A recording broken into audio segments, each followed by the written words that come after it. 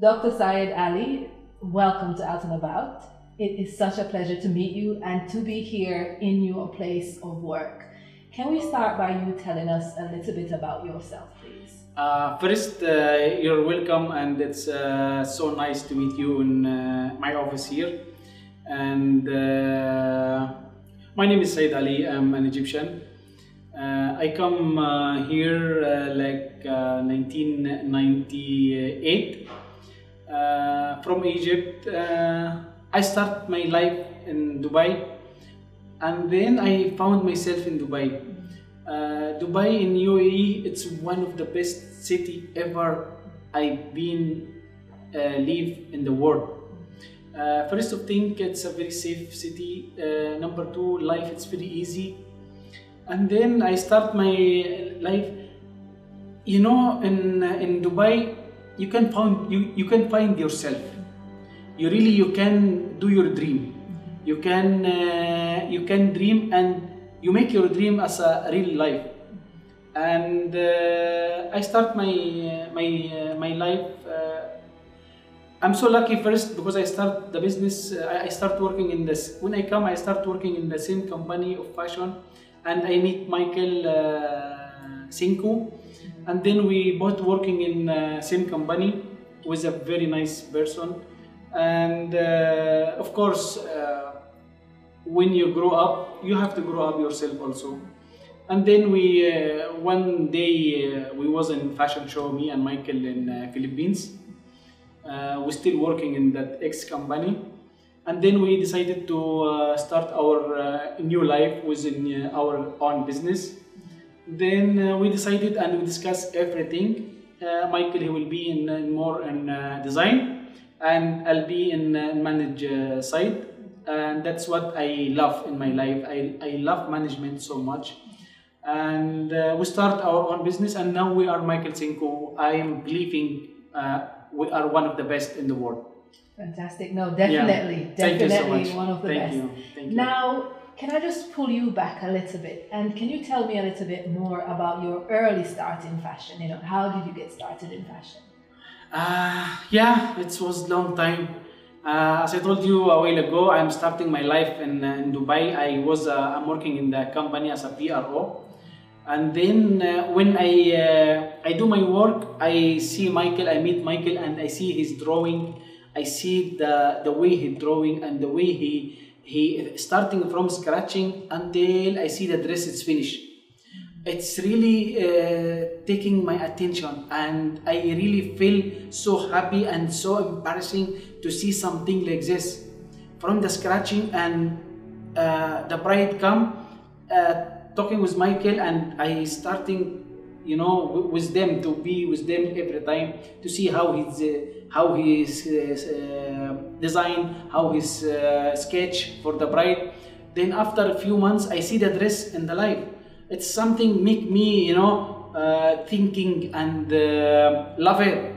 And Michael, as we've been very long time, he's so talented and he's amazing when it comes to the design. He never accept another thing than number one. He's really one of the best. So, what do you think is the role of fashion in society? The role of fashion, you can express yourself and you show your reality and show what you really feel and what you really like it. Okay, all right. So when you come dressed up looking this smart, you're showing us a part of who you are through your fashion. That's actually one of the role of the fashion. Okay. To show your to show what you feel and what you are. Okay. Yeah. How are you feeling today? I'm feeling so happy and excited, and one thing that I am wake up with a very good health, and second thing that I meet you today. Okay, fantastic. So it shows through your fashion. Thank you so much. Now you've been on an entrepreneurial journey for the last 20 years or so? Yeah. Now, can you tell me a little bit more about your lessons along the way? What kind of lessons have you learned? Like, what's your biggest lesson on this entrepreneurial journey? The biggest thing, I will tell you something. To be find a way with the big challenge or big sacrifice especially the world now with Corona, the COVID-19. That's the big challenge and the big thing you can face in the market and in the business. The one really have strategy and have a good dream. He will find a way to pass away this situation with that COVID-19 and try to find a way. I know it's very hard for all the world, and we wish soon it will be gone. But when it comes to the business, you should find a way to go away from the situation. Find a way, less your price, less your cost. Do something to avoid this situation right now. Now, in business, what kind of things have you done so far to kind of mediate that COVID pressure? When COVID starting, actually, we set me and Michael, and I make a plan and a new strategy for the business. That we list our price, we list our cost, and we try because most of our work in haute couture, most of wedding dress. Before the wedding dress is a very huge and in the very big hall in the hotel. So now the wedding it will be in the house only, and it's only 10 or 15 or only family. So we list the work. We list the cost. We make a short dress to be in the price for the COVID-19. Okay, oh, fantastic. That's a great plan, and that's a really good strategy. A great way of thinking about things and thinking about how these affect people actually, because nobody wants a big dress to go. Exactly. That's what we think since the starting the COVID-19. We try to be in the life, in the real life. Yes. That's what we have. That's what we have to do to find a way for this situation. That's exactly it. We have to make a way. We always have to make a way. Now, technology has been big throughout history, and it's getting even bigger. And with COVID, of course, technology has played a huge part in businesses. Now, what's the role of technology in your business? I want to tell you something about the technology. Technology now, it's one of the life. No one can live without technology right now. Even before the COVID, we don't know there is we can make a fashion show live only with the technology. Now we make a fashion show with only media, with only technology. Now everyone has a mobile or Instagram or website. Everyone checking with the technology. Technology now it's part of our life. We cannot live without technology right now. Plus now, before we make the dress like 3 months to making a wedding dress.